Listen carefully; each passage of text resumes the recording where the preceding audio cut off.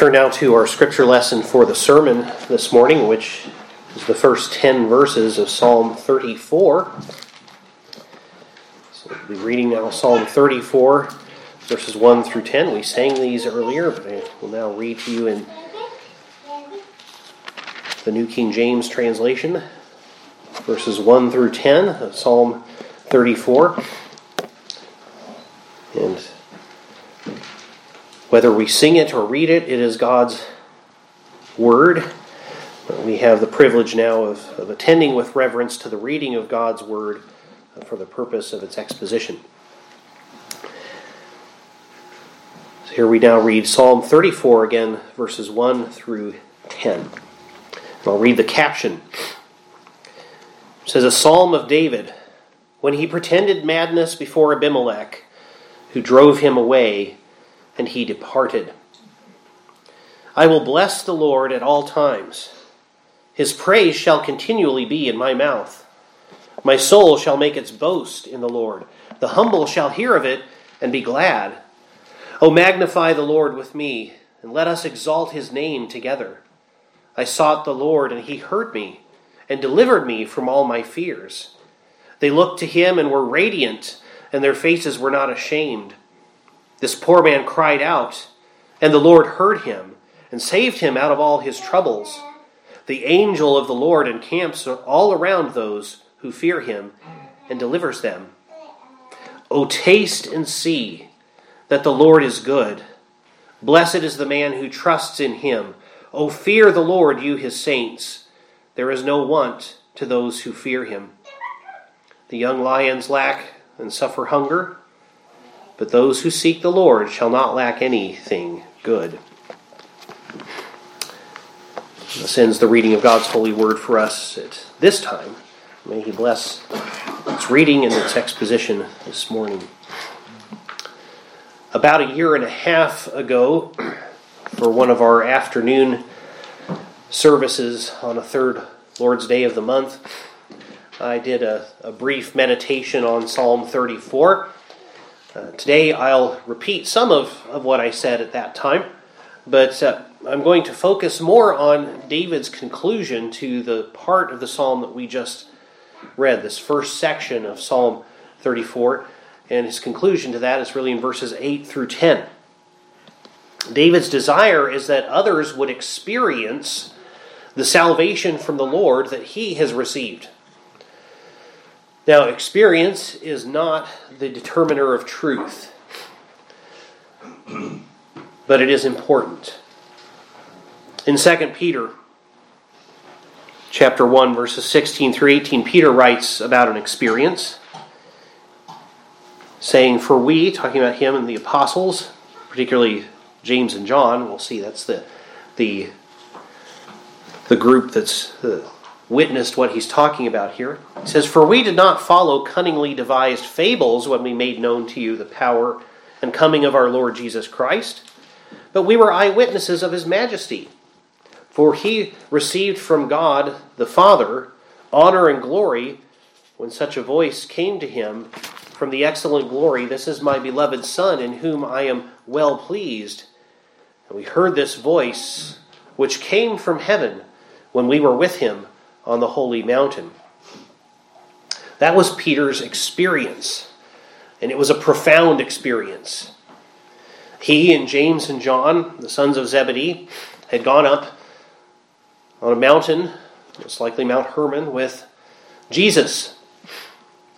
And Jesus was transfigured before them. His glory as God shone forth from him, so much so that it as it were, bleached his clothes whiter than you could actually bleach them with any kind of earthly treatment. His face was changed, and they heard the voice of God the Father come out of a cloud, saying, "This is my beloved Son, in whom I am well pleased. Listen to him." And their testimony about that experience was true. And so Peter there is saying, we didn't just make things up, we saw these things. And we're relaying to you the things that we saw and learned from Jesus. But Peter goes on to say that there's actually something better than having an experience like that. He says, and so we have the prophetic word confirmed, or better translated perhaps, made more sure. Which you do well to heed as a light that shines in a dark place until the day dawns and the morning star rises in your heart. So Peter says we have something that's more sure than that, and you would do well to pay attention to it. So what is the prophetic word made more sure than hearing God's voice from heaven? Well, Peter explains it's Scripture. He writes, knowing this first, that no prophecy of Scripture is of any private interpretation. Again, that's probably better translated as no prophecy of Scripture is of human origin. Rather, Peter says, for prophecy never came by the will of man, but holy men of God spoke as they were moved by the Holy Spirit. You and I don't have the kind of infallible proofs for our experiences that the apostles had. But we have the infallibly inspired Word of God. We have the Scriptures. Apart from Scripture, we can't even know what our spiritual experiences even mean, or if they're authentic. After all, Paul tells us in 2 Corinthians 11:14 that Satan can appear as an angel of light. And in Galatians 1, he tells us always to weigh such experiences against the gospel, saying, even if we or an angel from heaven preach any other gospel to you than what we have preached, let him be accursed. He uses the word there, anathema. You don't have anything to do with that. Nevertheless, there is an experiential aspect to understanding the truth of the gospel and of its implications. Doctrine is of highest importance. For example, getting Jesus' identity right is paramount to our salvation. But the gospel is not mere doctrine. It's not merely intellectual. When the Lord, by His grace, changes the human heart, that grace can, from that point on, be experienced. So David calls people to taste and see that the Lord is good. There's a call here to experience the same salvation that David has experienced. Experience the Lord's goodness. This is the general gospel call that we as the church have been commissioned to give to the world. To call the world, experience the same salvation that we have experienced. Psalm 34 is a psalm of praise in which David calls people to experience that same salvation he's experienced. In the New King James translation, the caption reads, a psalm of David when he pretended madness before Abimelech, who drove him away, and he departed. That refers to an historical event recorded in 1 Samuel chapter 21. David was in the Philistine city of Gath. If that sounds familiar to you, that's where Goliath was from. If you've heard of Goliath of Gath, right? It was within the territory that the Lord had given to Judah. And David was seeking refuge at that time from King Saul. This was a difficult time for David. It was when he had been serving King Saul faithfully, but Saul turned on him and tried to kill him. And so David fled, and he eventually made his way to the city of Gath. But the Philistines of Gath remembered the Israelite song that had been popularly sung at that time. One of the reasons, by the way, that Saul was jealous of David and began to turn against him was this popular song that said that Saul had killed his thousands, referring to the Philistines, thousands of Philistines, and David had killed tens of thousands of Philistines. Another problematic factor might have been that David, on his way there, had stopped off the tabernacle where Goliath's sword had been kept, sort of as a trophy that the Lord had brought this salvation when David had killed Goliath. And David took Goliath's sword with him. So he probably had that sword with him when he went to Gath. And so it might have seemed that he was boasting before the Philistines of Gath of his victory over their great champion. So seeing he was in danger, David cleverly took advantage of a Philistine superstition. The Philistines had originated from people who populated the island of Crete. They were culturally related to the Greeks, though they were descended from the same common ancestor according to Genesis as the Egyptians. But they had a cultural relation with the Greeks. And in that worldview, madmen were thought to have been touched by the gods for good or ill. And so they believed that to interfere with a crazy person, right, to interfere with or harm such a person was really to start monkeying around with the plan or judgment of some god or other. And you didn't want to get in the way of that, right? So insane people were usually just left alone. So David pretended to be insane, knowing the Philistines would probably leave him alone. 1 Samuel 21:13 says, "So he changed his behavior before them, pretended madness in their hands, scratched on the doors of the gate, and let his saliva fall down on his beard." So he's like drooling. He's trying to make himself look like he's just gone completely crazy here. Achish, the king of Gath, ordered his servants to leave David alone and let him go. Now you'll notice that the caption of Psalm 34 says that the king in question was called Abimelech. But 1 Samuel 21 says it's Achish. However, Abimelech was actually a common title for Philistine kings. Think of the account in Genesis of Abraham's interaction with the king of Gerar, that was a Philistine city. And then decades later, Isaac. And in both cases, the men were called Abimelech, the kings of Gerar, and they were not the same man. Abimelech literally means my father is or was king, so it's probably a claim to a hereditary title. Or it might even be a claim to be the son of a god, like Molech, a king god, right? It's a claim to legitimacy or authority. The Abimelech of Gath in David's day was named Achish. When David escaped with his life, he recognized God's providential working in his preservation. And you'll notice in this psalm, he doesn't say, "Praise God because I'm so smart." Right? He's not like that Pharisee in Jesus' parable who says, "I thank you, God, that I'm such a great guy," and not like that sinner over there. No, he simply focuses his praise on the Lord. In verse 1 and 2, he declares he will praise the Lord continually. "I will bless the Lord at all times. His praise shall continually be in my mouth. My soul shall make its boast in the Lord. The humble shall hear of it and be glad." Notice the humble are glad to hear this message.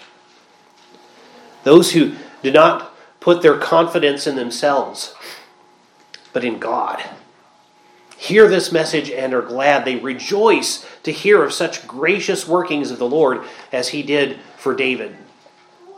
So David calls others to praise Yahweh's name with him. Praise the Lord with me. Verse 3, "O magnify the Lord with me, and let us exalt his name together."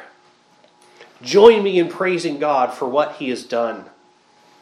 That he is such a God that would do this. David did not boast again in his own cleverness, but in God who is sovereign over all these events.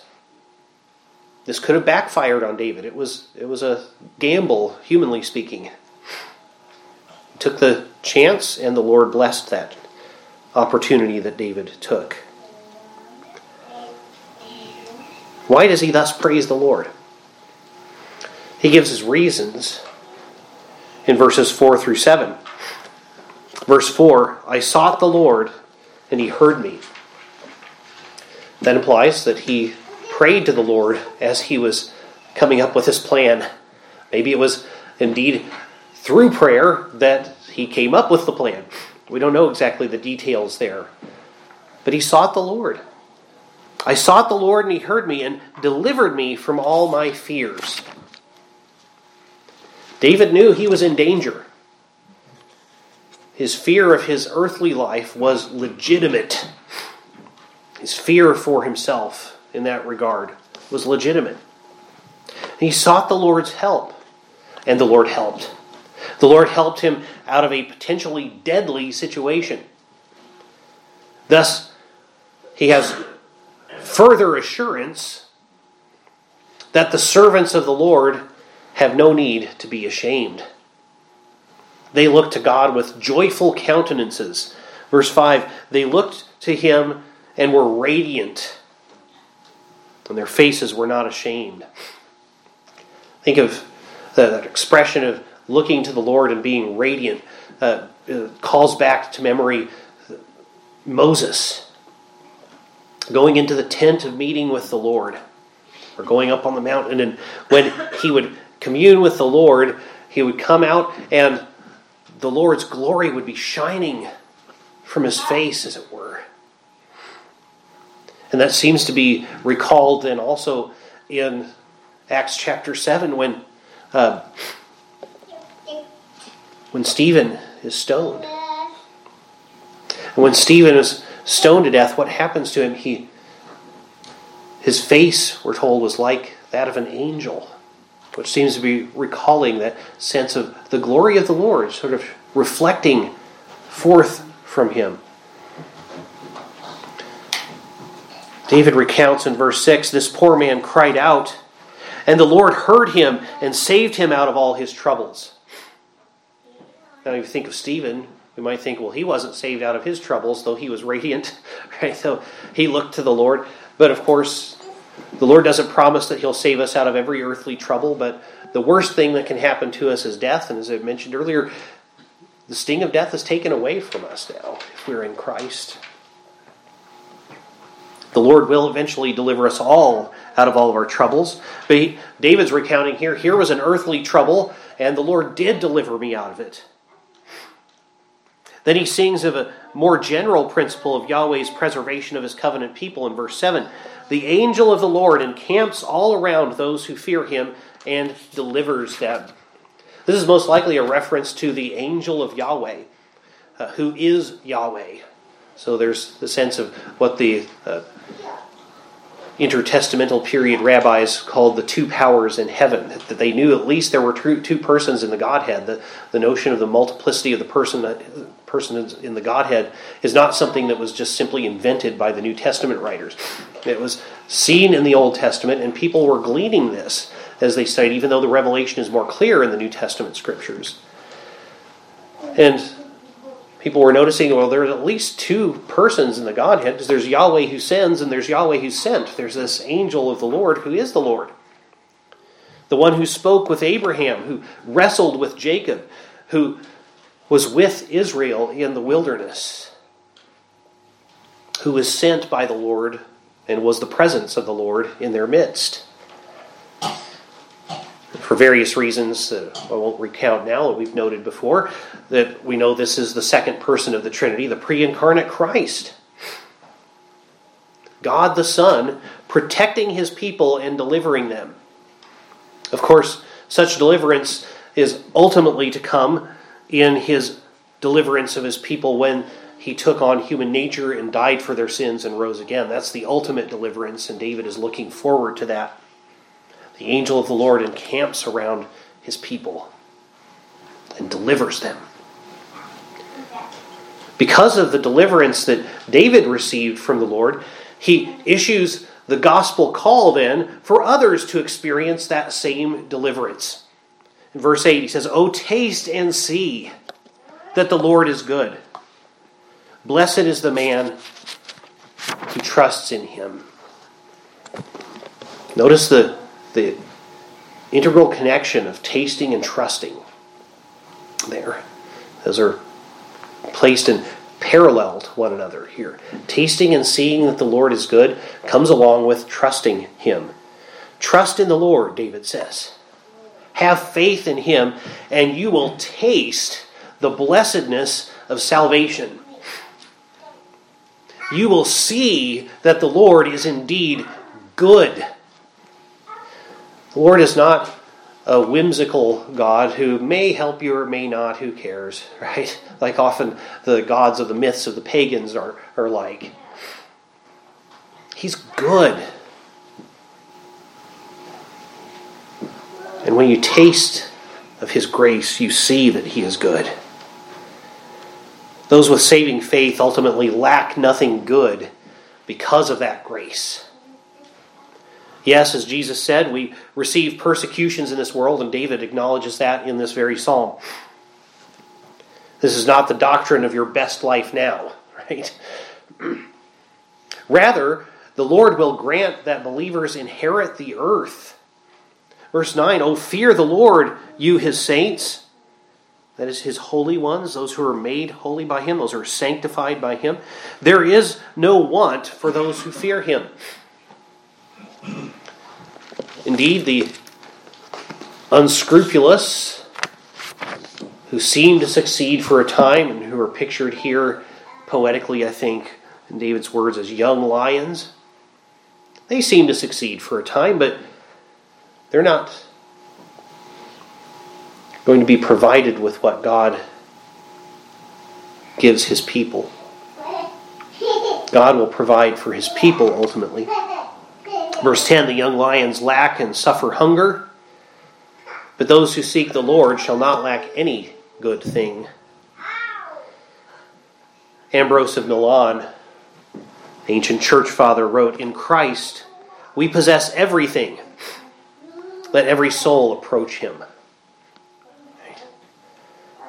That's what David's saying. The young lions may lack and suffer hunger, but those who seek the Lord do not lack any good thing. Yes, Jesus says we'll inherit many good things along with persecutions in this lifetime, but ultimately we inherit the new heavens and the new earth. And we lack nothing good. And even the pains and afflictions that we receive in this world, as Paul tells us in Romans 8, God turns to the good of His people, so that all things work together for the good of those who love God and are the called according to His purpose. So God's call for you here in this psalm, in this portion of this psalm here today, is to taste the gospel. Taste the word of God. Seek Him and see that He is gracious and merciful. Taste and see that the Lord is good. Like David, invite others to do so. You've tasted and seen that the Lord is good if your faith is in Him. Now, be like David. David saw the salvation that the Lord had given him in this earthly sense, and he couldn't help but turn around to the whole world and say, "Hey, everybody, taste and see that the Lord is good." How much greater a salvation have we received? Not just from a possible death at the hands of our earthly enemies, but from eternal death. So let's turn to the world and say, taste and see that the Lord is good. Be eager to show that experience of salvation with others. Share it. In the sacrament of the Lord's Supper, the Lord actually invites His people physically to taste with their tongues, but that's pointing to a spiritual tasting. The sacrament, as we know, is only efficacious for those who have faith. So God also calls you to taste in your spirits the reality of His goodness through this very sacrament, which points to the atoning death of Jesus Christ. Taste and see that the Lord is good. Let's pray. Oh Lord, we do thank You that You have sought us, that we might now seek You. Let us do so, that our faith may be built up as we taste and see that You are a good God, experiencing Your grace and saving power in our lives. We pray this in Jesus' name. Amen.